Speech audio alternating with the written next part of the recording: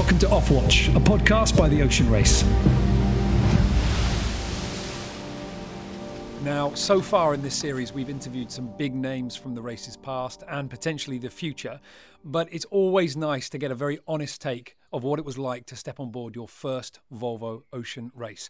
So this week I was joined by Emily Nagle, one of the youngest competitors in the history of the race, and what an addition she experienced. All the drama with Team AkzoNobel at the beginning, of course that knockdown in the Southern Ocean, and them taking that record-breaking 24-hour run.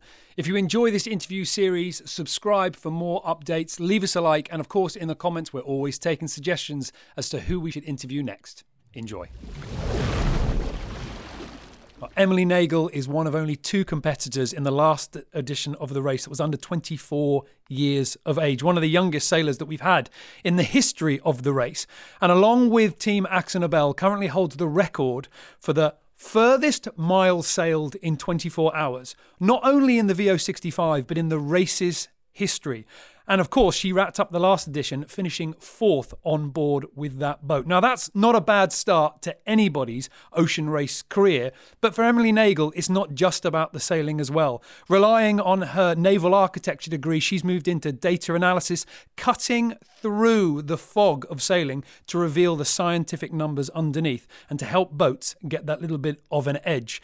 Now, Emily, thank you very much for joining me.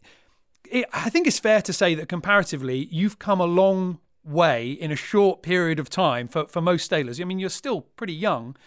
What was it like? Let me take you back to that very first race village in Alicante, the start of the last edition. What was it like being on the other side of the barrier? The fans, the crowd, the noise on one side, and here you are at a major regatta and you are one of the stars. Hey Niall, thanks for having me. That arriving in Alicante and first getting that little glimpse of what it's like to be on the other side was pretty insane, terrifying and exciting, but nothing that I expected. I mean, I remember walking to the race village one morning with Martine and just looking over, and they just put up all the banners, and there was one of me and Simeon grinding, and I was just there like, why is my face up there? Surrounded by all of these incredible legends of the sport, like guys that I'd looked up to for years, and that was my face. It was just a bit of a shock, really. And I want to get to how you got there, but let me just ask you, do you feel like an ocean racer now? Do you feel like your name should be up there, or does it still feel like you're kind of, walking in a dream? I'd say it still feels kind of like walking in a dream most of the time. I mean, I've definitely learned a lot and come a long way, but I still look up to these guys who have done, 5 races and they've got so much experience. And I still just felt so lucky to be there during the race, let alone, I don't know, I don't think I could ever see myself as one of the legends the way that these guys are. Well, I'm sure that there's still some more to come, and I'm sure that luck has played its part, but there was an awful lot of work that you were doing behind the scenes. So let's wind the clock back. I think you've got to go back to Team BDA in Bermuda. This is training for the Youth America's Cup. So you're out there. Bermuda's where you're born, and being there in the right place at the right time is probably the right way to describe it, because I'm imagining at that time, just before the America's Cup, I mean, there were a lot of greats coming through the doors. You were in quite a circus at that moment. It was pretty crazy to be back in Bermuda. I mean, I'd gone away to boarding school and university in the UK and didn't really have any plans of moving back to Bermuda, just career-wise. There's no engineering, there's not a huge amount of sailing. And then they announced that not only was the Cup going to be in Bermuda, but there'd be a Youth America's Cup and Bermuda would have a team. So I spent my last year of university focusing a little bit too much on that and trying to earn a spot in that team. And then it's literally a couple of days after my last exams, I flew back to Bermuda and joined Team BDA. We were training kind of the whole time, but having that naval architecture, and I wanted to be involved in a real Cup team. Being part of the Youth AC was awesome. I mean, we were getting to train in NACRAs and GC32s and just incredible boats that I'd never had the opportunity to sail, and probably never would have had that opportunity if I'd been in the UK. So that was just crazy in itself. But with the actual cup there, I mean, all of these guys that, you know, I'd kind of grown up watching match race during the Bermuda Gold Cup and, you know, seen on TV in the last cup and followed, they were all just there. So I kind of made it my personal mission to, you know, work with one of the teams. I didn't care what it was doing. I mean, the dream was to be involved with the design and actively involved, but I would have been happy at that point, you know, just sweeping the floors. And ultimately I managed to get an internship with SoftBank, and that was just a mix of everything from, you know, working with the design team to also helping out the shore boys get the boat ready every day, and just incredible learning curve and getting to meet all of these incredible designers and sailors and boat builders. It's a whole world of kind of professional sailing. And this is where it got you into the room with the right person, Simeon. So SoftBank, Team Japan, already there's, you know, I'm imagining there's a lot of energy, there's a lot of intensity there. But am I right in saying that you always had a little bit of an eye on the ocean race and trying to do it, and you weren't wasting your time? You know, you were building up your fitness, your skills, and all the rest of it, so that if the right opportunity came along, you might just be able to grab it. Yeah, I mean, you could say I'd always been a little bit obsessed with sailing and the idea of sailing around the world. I mean, Ellen MacArthur was like my biggest hero when I was 10. And I wanted to do that, but I kind of put that off for years to focus on the engineering and, you know, a real career. And I'd kind of been taught, like, from kind of my schooling that, you know, sailing was a hobby and you have your career. And then just being in Bermuda was kind of like that light switch that it's like, it doesn't have to be separate, it could be combined. And I just started focusing more on like getting the miles into my belt. I was lucky enough to do like this awesome project with Red Bull. Oh yeah, the F4. Yeah, yeah. It's so cool and surreal, just going from New York to Bermuda on this foiling cat with Jimmy Spittle and Shannon Falcone and Rome Kirby, and just hearing their stories from like their offshore history. I mean, they've got Volvos behind them, plenty of Sydney Hobarts. It's just like that kind of spark that's like, you know what, this is actually doable. Like, it's not as far out of reach as I'd always kind of imagined it to be. And that was around the same time as the rule encouraging more girls to be involved was introduced. Right. So this is the rule that essentially it doesn't say that you have to have female sailors on board, or indeed if you're an all-female team, you have to have male sailors on board. But there's an incentive if you do. There's a limit for the amount of sailors you can have. If you want to go above that limit, they have to be of the opposite gender. Exactly. And at that time, like, I'd been talking to loads of the guys at SoftBank about it, and to these guys while we were offshore. And at that point, everyone was still quite hesitant. Like, they're not really going to take 2 girls on every boat, are they? Like, they'll probably do an all-girls team again. But then, you know, there was a couple of characters in there who'd be like, well, actually, you know, they do get 2 extra pairs of hands on the boat, so it kind of seems smart. And there was definitely a lot of debate about it, but it was kind of my point where I was like, you know what, I want to do this. It might not be this edition. Like, let's focus on just getting strong, learning more skills, and just figuring out like how to get there. So I focused a lot on the gym side, kind of from coming back from university to join Team BDA. I'd already had to start putting on a lot of muscle to be able to sell the GC32.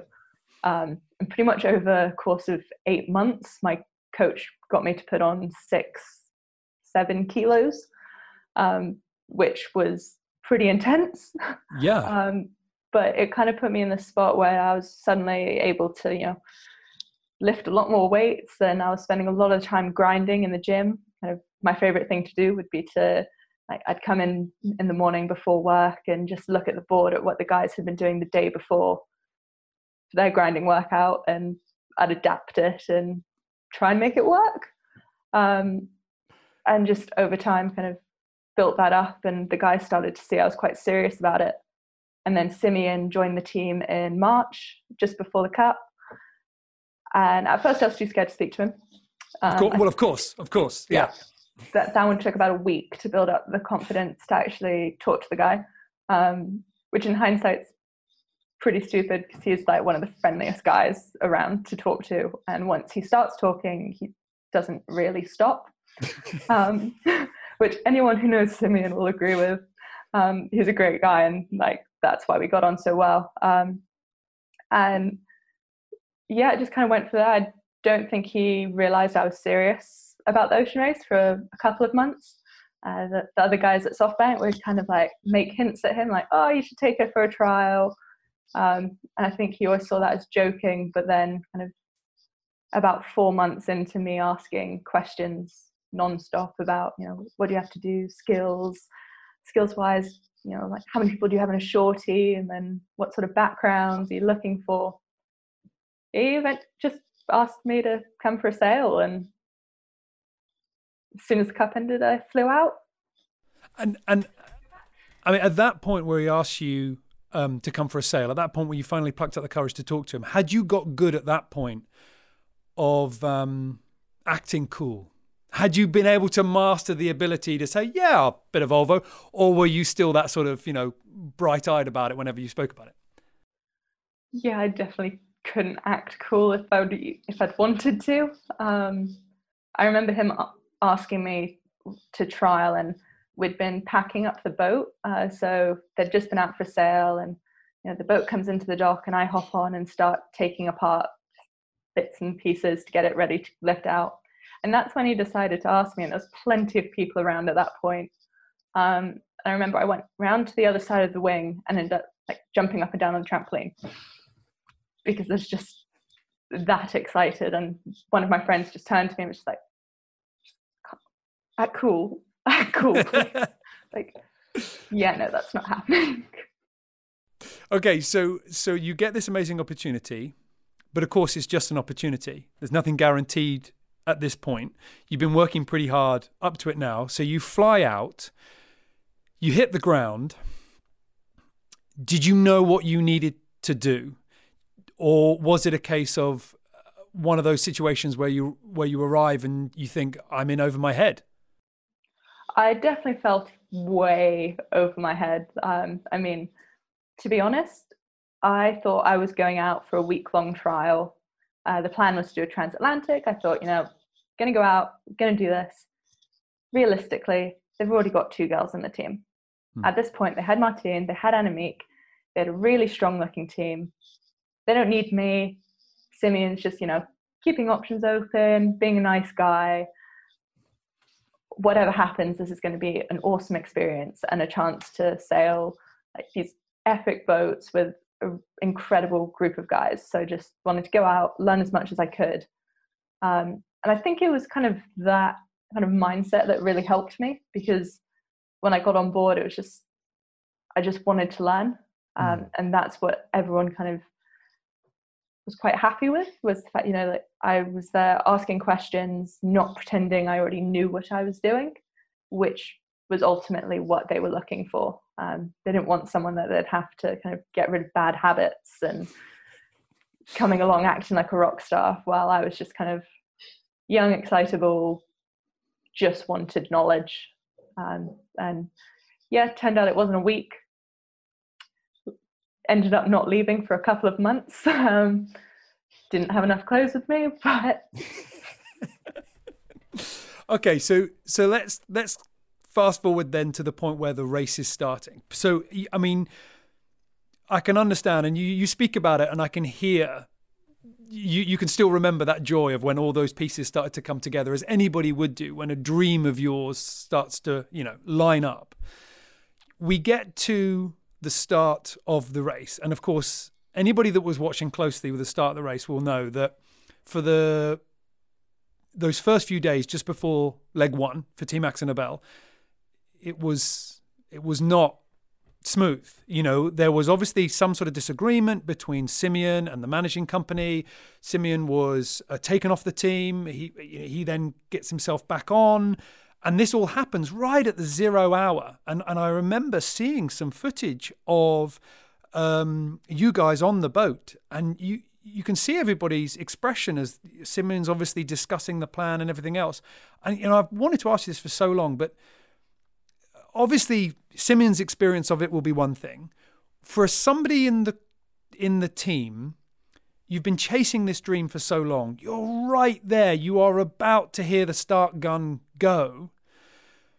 Did it worry you in a way that you felt like it was slipping away? Oh, definitely. I mean, it just all felt so surreal at the time. I mean, we had literally like crossed the finish line of the prologue when Simeon had gotten this call saying, it's over. And it was just, no one knew what was happening for that week. I mean, there was the skipper change, and Simeon had gone back to Holland to deal with the entire mess. And personally, like Simeon was the one who'd brought me into the whole thing. I didn't know anyone else in the team when I started. And so, there's kind of that allegiance to him, but at the same time that I want to start. Like, this is what I've been chasing after, like, my entire life. It's what I've been dreaming of. Like, I want to be on that start line. But you still want it to be with the right people, but you'll do anything to be there. And it's just all of these emotions. And I remember the night before, like at this point, Simeon had been told, he should be skipper, by the court, but, no one was really sure what was still going on. And even like midnight before the start, we didn't know exactly who the skipper was. And I was just there like, this isn't how I should be spending my night before the biggest day of my life. Like, I was nervous enough to start the race, but to have all of that going on, it was just, are we even going to leave the dock? And then, that next morning that you spoke, like, we go down, we find out that Brad, Yoka, and Jules are going to step out for the race or this leg. We didn't know at that point. And we went down to the boat and we're just sitting there like, can we even leave the dock? Like, do we meet the requirements? It's like, no, we need at least 2 more people to be allowed to start the race. Yeah. So that was all a bit of a, like, we'd gotten the boat ready to go. Like, that had been, Nikolai was boat captain. He had taken that on where it's like, for now, we just focus on, we make the boat ready. The older guys will sort out who's actually sailing. So the boat was good to go. We just needed the people. And, from some good fortune, we had Roscoe, who is an incredible navigator in his own right, stepped up to the plate and took Jules's position. And then we were lucky enough to get Antonio from Scallywag, who is a great guy that I'd actually briefly sailed with before as well. So I'm like, okay, at least I know him. And we were able to start, but it was just that moment of, what are we doing? We were joking amongst ourselves as we were kind of motoring out to the start line, like, yeah, if it's not going well, once we get out the Straits, we could always just turn right and deliver the boat to Portugal. Like, but we're all far too competitive for that. Managed to be the second boat out of the Straits, so turned left and kept racing. And I mean, like you say, that first leg was, I mean, for so many fans of Team Axel Nobel, everything seemed to be, well, if this is how well the boat can perform with one less crew member than you'd planned, obviously some of your key players out, this was a good sign for the future. Did you, when you arrived on the dock after that first leg, were you all thinking, okay, this is, we've got that buzz back, we've got that confidence back? Unfortunately, I don't think that buzz came until a little bit later. We'd gone to Lisbon, which in itself was a bit of a homecoming because we'd spent so long training there. So at least that was nice. We were back in a familiar place. But we didn't know who else we were going to get in still at this point. Like, we'd been offshore for 8 days. Simeon had been with us, obviously, so hadn't really been able to really be hunting down new crew members. So it was still kind of, we got there, it's like, we've gone here, but we don't have Antonio anymore. what do we do next? We still need to fill these positions. So there's still that week of uncertainty while we were there. We then got in Curly Pete and Chris Nicholson to take the 2 missing spots, and Jules came back. So it was there was definitely another rush of momentum, but it was still okay. Here we go again, new faces. Let's see what we can do. And that, I mean, for the start of the second leg, I mean, I remember it well. It didn't let up, did it? I mean, you were straight out into unbelievable downwind sailing. I mean, some of the footage from that was incredible. Obviously, you've got this undercurrent of, Team Axonobel was one of the first teams to announce. You guys had built your own boat. You had all this momentum with you. That gets kind of pulled out from underneath, and you're sort of struggling to get that one back. Just from a personal point of view, how did you fare in that second leg in particular, where I think things probably got pretty real? I mean, the 65, it's a wet boat. It's a hard boat. It's a tippy boat. How were you doing at that point? It was definitely a learning curve. I mean, that was easily like the longest I'd ever been offshore. I mean, even leg 1 was the longest I'd been offshore at that point. I had no idea how I was going to cope kind of physically, mentally. It was all just unknowns at the beginning. And it was, like you said, it was definitely thrown into the deep end with that start. I mean, it was cool, like blasting out and 30 knots of wind and just sending it. But we didn't have the greatest start. We had managed to lose the J1 bag overboard in the import race. So yes, I remember, as soon as we got out, we're there trying to drop the J1, managed to rip the J1, and then didn't have a bag to put it in. So Brad, Luke, and I had to kind of like mangle it downstairs through the hatch and then attempt to fold it up. So then all of a sudden, everything down below is also soaking wet. You've got 30 knots of wind, so everyone's soaking wet. And just downstairs just turned into this humid, just black box. And because the wind didn't drop for days, we still couldn't repair the J1. So it was just kind of that straight into the deep end. Everything that could go wrong at that point did, because we just weren't as prepared as we thought we were. I mean, I remember literally leaving Lisbon, standing behind, I think it was Nikolai driving, got hit by a wave, life jacket goes off. Straight away, like, didn't even last 5 minutes. And it was just because at that point, we hadn't done much sailing in really wet conditions. And I'd seen all the others were just wearing harnesses rather than life jackets. But turns out they go off if you have it on automatic. Learning curve. And then what about the lessons that presumably any of us would need to learn coming off that incredible adrenaline high of being blasted by 35 knots to the drift, the doldrums, the weight? What was that like? It was definitely testing. Like before the race, I always imagined that the hardest part was going to be the cold. I grew up on an island. I'm used to warm weather. The hard bit is going to be when it's cold and freezing and it can't warm up. And I found the complete opposite.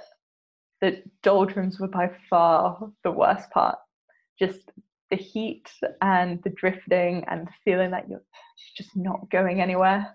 Like you go down below for 4 hours and you come up and it's like, oh, we're still here? But those guys are still there. Great.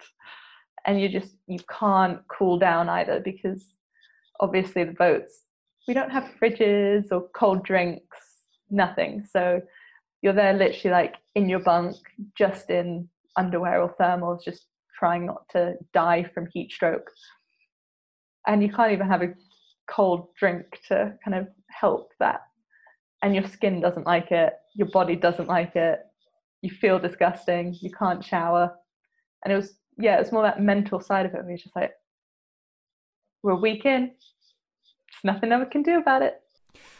I imagine in those sort of situations as well, everybody's fuses are burnt already quite low. Everybody's ready to blow about the smallest little thing of, oh, you didn't clean that up, or that's there, or, you know, you've got my whatever wet, was when did you first learn the importance, shall we say, of not annoying each other or not being annoyed by their little ticks as well? I'd say it was probably leg one that I started to pick up on it the most, but leg two was definitely a test. For me in particular, you know, I was the rookie on board. Like, I was the youngest by quite a lot. No, I don't have a gold medal to my name. I was the newbie. So I was chief baler and snack maker, and, you know, making like Martine and I packed the food for each leg. So we would get a lot of grief if someone had a meal they didn't like. So it was kind of like learning throughout that kind of what makes everyone tick and what's the best way to get people in a good mood. For Nikolai, Haribo and Simeon. Okay. Like, if you come up on deck with a bag of Haribo, they'll be in a good mood for a few hours. With Justin, who joined the team later, coffee and dark chocolate covered coffee beans. It was just like, it's normally food related. Yeah. But like, those would make the biggest differences to your watch. It's just, if you could keep everyone happy and on the same page, then things would go smoothly. I mean, that sounds like potentially the most important role on any boat, really. And I'm imagining it only gets more important as the race continues, because the next leg was the first time into the Southern Ocean. And I remember talking to you in the team's container in Alicante. And I remember asking you, how are you feeling about the Southern Ocean? And you turned to me and you said, I'm excited for the Southern Ocean. So do you want to revise that now? I remember that conversation. And I remembered that conversation multiple times in the Southern Ocean. And I mean, like, part of it's still true. Like, the sailing down there is incredible. And, you know, there's times when you're surfing down the waves and you're just like, I can't believe what I'm seeing. Like, waves that are 10 meters high, and just, it is stunning. But it's also terrifying at the same time. And I think that anyone who doesn't have a little bit of fear in them in the Southern Ocean probably has a few screws loose, because it is just so remote. You feel so tiny, and you are having the life beaten out of you by the wind and the waves. I mean, just getting knocked off the pedestal repeatedly. It is freezing cold. Like, the waves are massive, and you are so remote. Like, if something goes wrong, no one's coming to help you. It is all on you. Well, you talk about being battered by the waves, and of course, you know, I mean, so you take a tumble, and it's a hell of a tumble. You talk us through what happened. Well, it was a bit embarrassing, really, because we'd only just gone on to the watches. It was literally the start of the race. I mean, at this point, we hadn't even made it to the Cape of Good Hope. We'd kind of just started to set up. We decided we were going to go into our watch systems. Martine had gone down below into the bunk. And Luke had asked me to go get another pair of sheets from down below. I just go downstairs, and at this point, it was pretty rough as we left Cape Town. And like, just nasty waves where it's just not comfortable. You're getting thrown around a bit, and you're kind of blasting along, reaching. So you're heeled over at 20 plus degrees. So everything's already sideways. I was pretty nervous to begin the leg, because, you know, going into the Southern Ocean, building it up in my head a bit. Went downstairs, was kind of digging underneath the bunk to get a set of sheets. We went over a big wave, and I managed to do a backflip over the engine box down below and landed with a longitudinal across my back, which, yeah, it hurt. I've seen the footage from on deck, and I was like, yeah, that's a pretty big wave, and kind of embarrassing how loud my scream was that you could hear it on deck.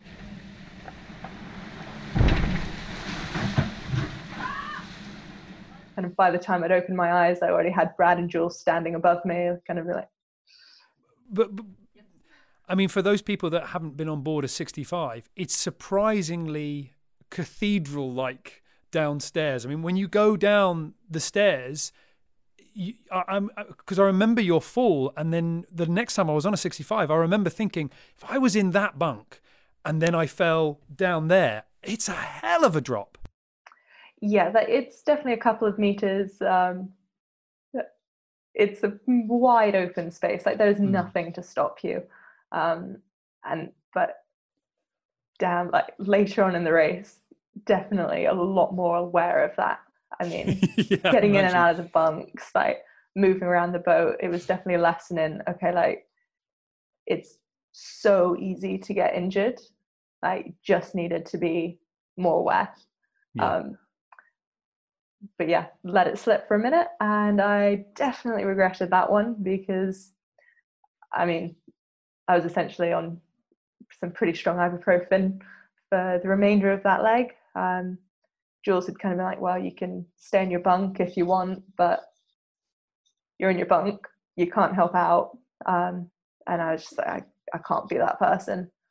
So kind of just took the drugs, had a couple hours kind of in the bunk while they kind of decided if it was super serious, just to see if there was any like really bad bruising. It like bruised straight away, so they were kind of worried I might have damaged something. But I kind of got bored after that, so I am going on deck for my watch. And grinding kind of takes your mind off of it a little bit, but it definitely put me into this. For those first few days, I was definitely kind of spooked. The way I moved around the boat, I was really slow and just, overly cautious at times. Like it's always good to clip on, but there was times where I was doing it this is probably a bit excessive, and just getting a bit nervous whenever big waves were coming. So didn't start that leg off to the strongest start personally. Well, I mean, credit to you for staying in the game, because it would have taken a lot less.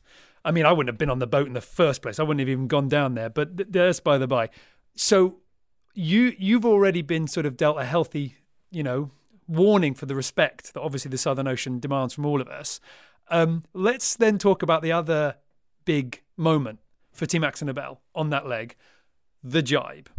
The jibe that results in the main track coming off the mast. Where are you for this jibe? Are you on deck at this point? Are you down below? Kind of talk us into it. Yeah, so I'd actually been on deck kind of for that whole watch leading up to the jibe. We'd been approaching the ice gate and the wind had been steadily building. We had one reef in and it started getting kind of high 30s, and the squall had come in and we're like, we really need to get another reef in here. This is a bit marginal. And so we kind of started preparing to put this reef in, had a bit of trouble getting it in. Can't remember exactly why, but yeah, it wasn't happening. And as we were dealing with that, Jules kind of stuck his head out and was like, we've had a massive shift. We need to jibe or we're crossing the ice gate. I was like, okay, we'll start setting up. And he wakes everyone up down below. They all come up and we start kind of getting things ready. And then it was no, we need to go now. So it's like, okay, we're not putting the reef in.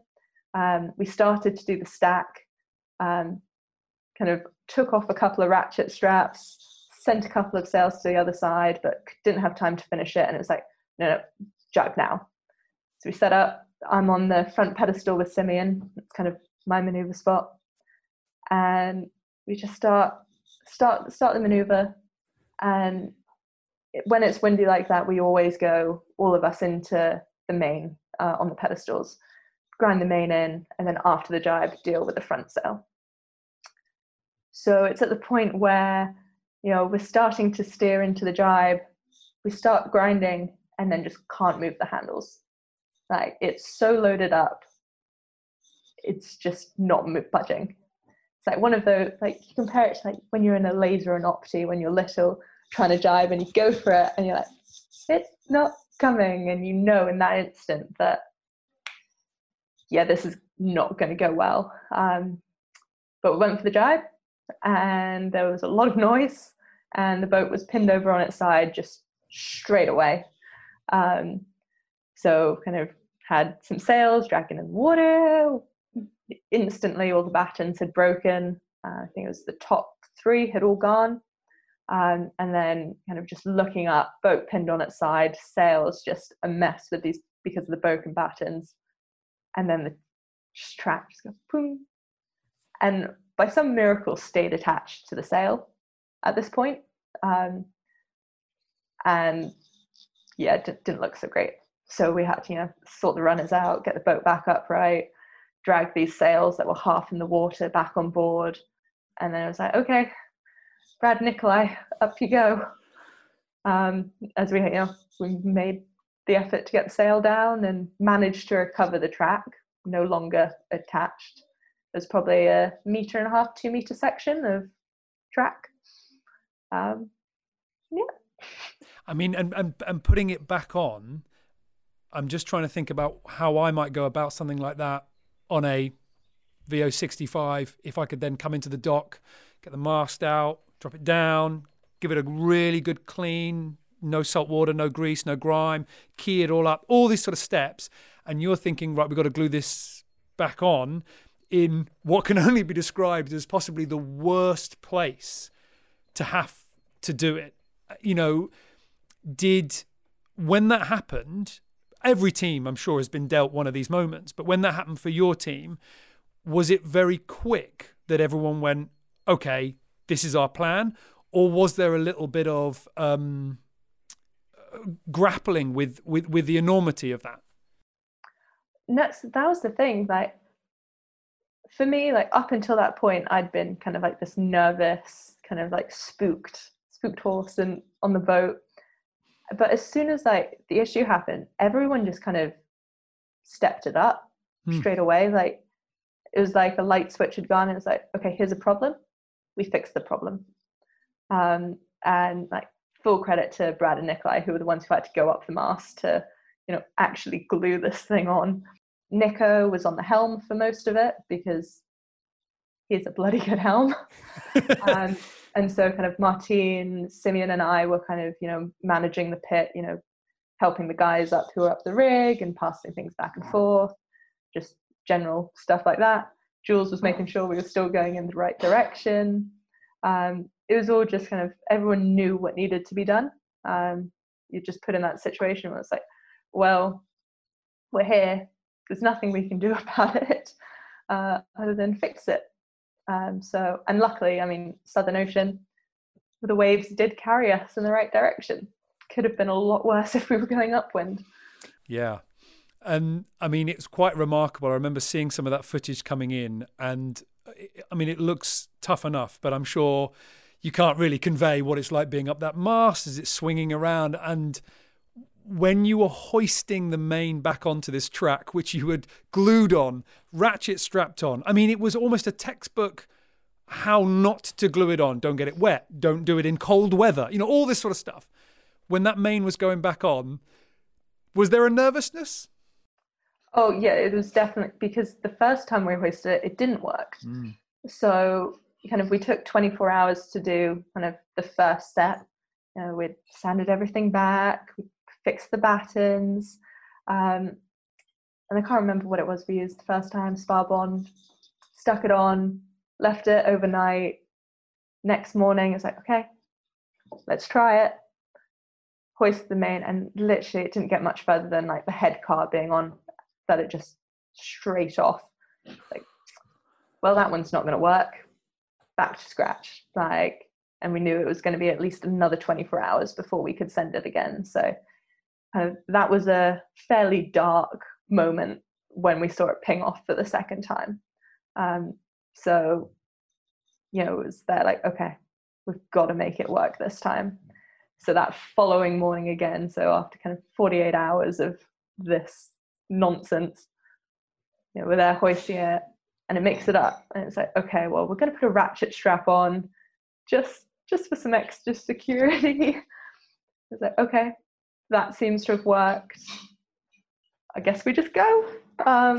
And I wouldn't say the guys really held back at all with the driving.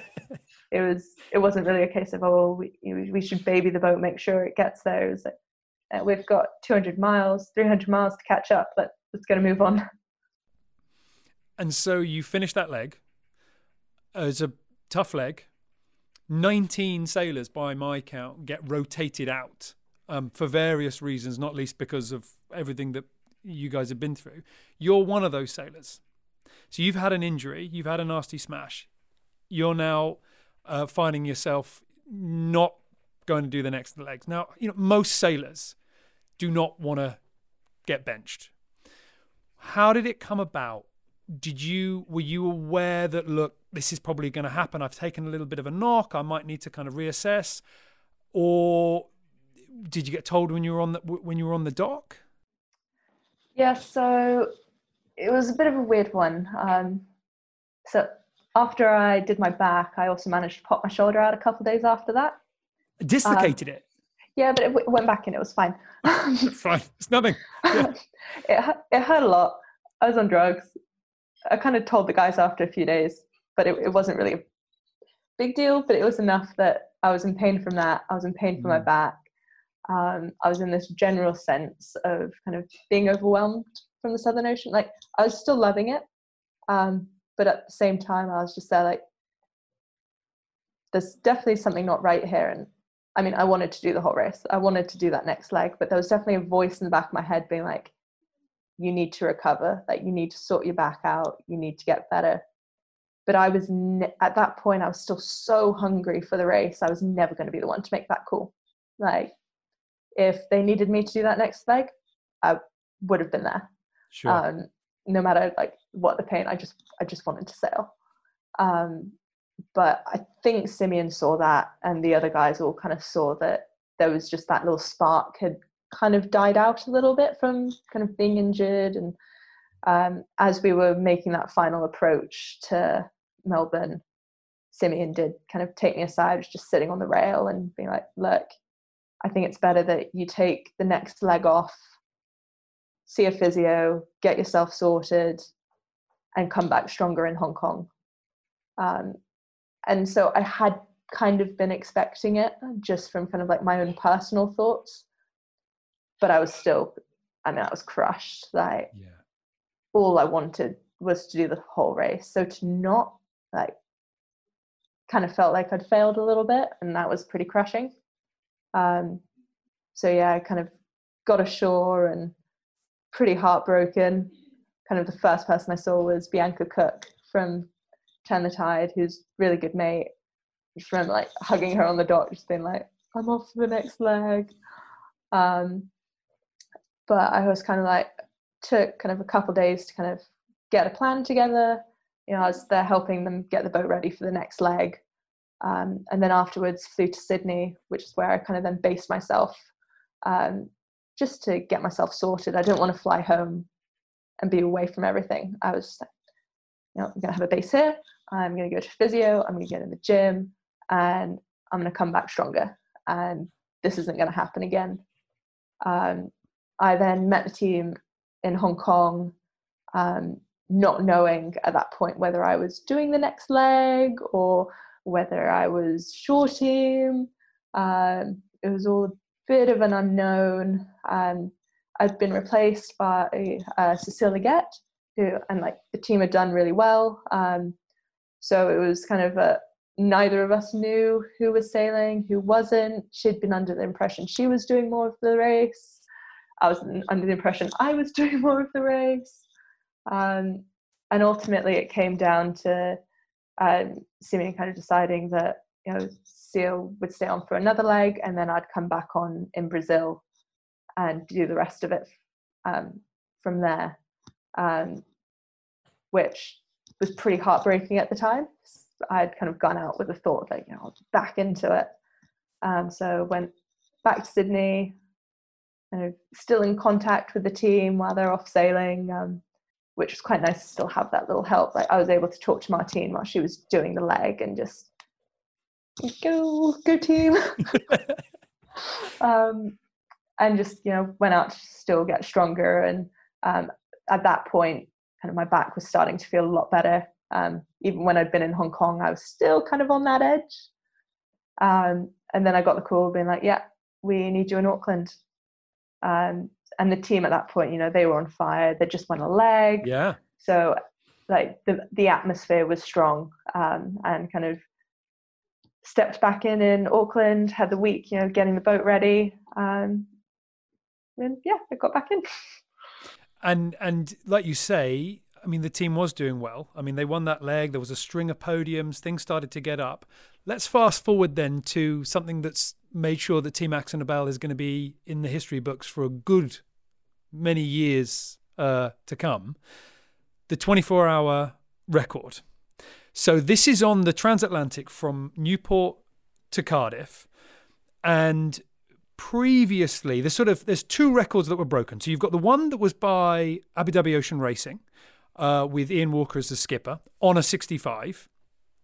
You guys take that. Then there's the one that was on the Volvo 70. I mean, a faster boat. Let's say it, a faster boat. You guys take that. At what point was there ever any discussion on board the boat where somebody said, I mean, we're going quite well here, and things are lining up quite nicely, or was it just a bolt out of the blue? For me at least, it was completely out of the blue. Didn't really have much notice of that it was actually happening. I mean, like when we left Newport, it was very much straight out of the cage, like going for it straight away. I don't know, there was just like this little extra spark at the start of that leg. We hadn't done very well in that previous leg, like coming into Newport, and everyone was just so hungry to just do well. So we'd kind of gone out full guns blazing. We took kind of the more southerly route rather than going up north into the cold, which was quite nice because we stayed warm. And then the conditions got pretty full on. And to be honest, those few days of sailing were really not pleasant. Everyone's just like, it must have been so cool and so much fun. And just that we were wearing crash helmets when we were on deck. Like we always carry a couple of helmets on board in case you have to go up the rig or kind of for the driver in really bad conditions. But it's bad enough that everyone on deck was wearing a helmet, because just the angle of the waves was kind of coming clear, just in front of the driver, so it lines up perfectly with the person on the pedestal, which was quite often my job. I wasn't one of the main drivers on board. You were the power. You were the powerhouse. Something like that. Yeah. So it got to a point where we were just not even being able to stay on the pedestal. And it was decided that you would kind of position yourself behind the driver, and then every time you needed to grind the main on, you'd kind of dash out, grind it on, get back up. Just because you're just getting flattened over and over again. So the last thing we were really thinking about was records. We were just trying to send it and stay in one piece at that point. And really beat Brunel was because we were so close to them. I think it was something like the entire leg, we were never more than 11 miles away from them. So we could always see them. And just wanted to be Langford and Carlo. They've had enough wins. Let's get this from them. So we just kept pushing, and then just all of a sudden, I think Jules had gotten an email from kind of the race control being like, so it looks like you're on for getting the 24-hour record for this leg. Then it would be like, and it wouldn't tell us when Brunel had set the record. Yeah, of course. So you can't, because you can't. Yeah. No. So at this point, we had no idea, but then later found out, we'd been alternating back and forth who had the speed record. But we were like, okay, cool. That's great to know. We'll just keep on sailing. And then all of a sudden, it just started being all of these media requests. It's been like, oh yes, it looks like you're going to break the old 65 record, that you're going to get Ian Walker's record. It's like, okay, cool, we'll just keep sailing. And then Jules kept getting asked, can he check, the distance he's sailed on the computer? Like they wanted the logs, and just getting a bit weird, really. And I remember like one watch, Justin jokingly being like, "Oh, well, we could do 600 miles." And I kind of thought it was joking at the time.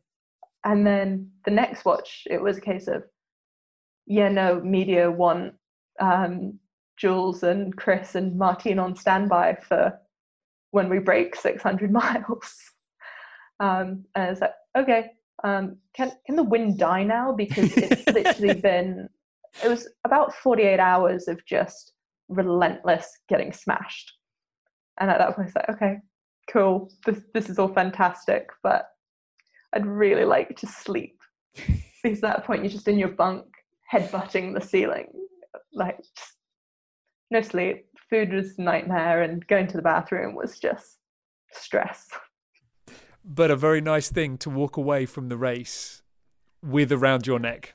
I mean, it was pretty surreal. Like you got in and they had a banner, and it's like, oh, we actually did something.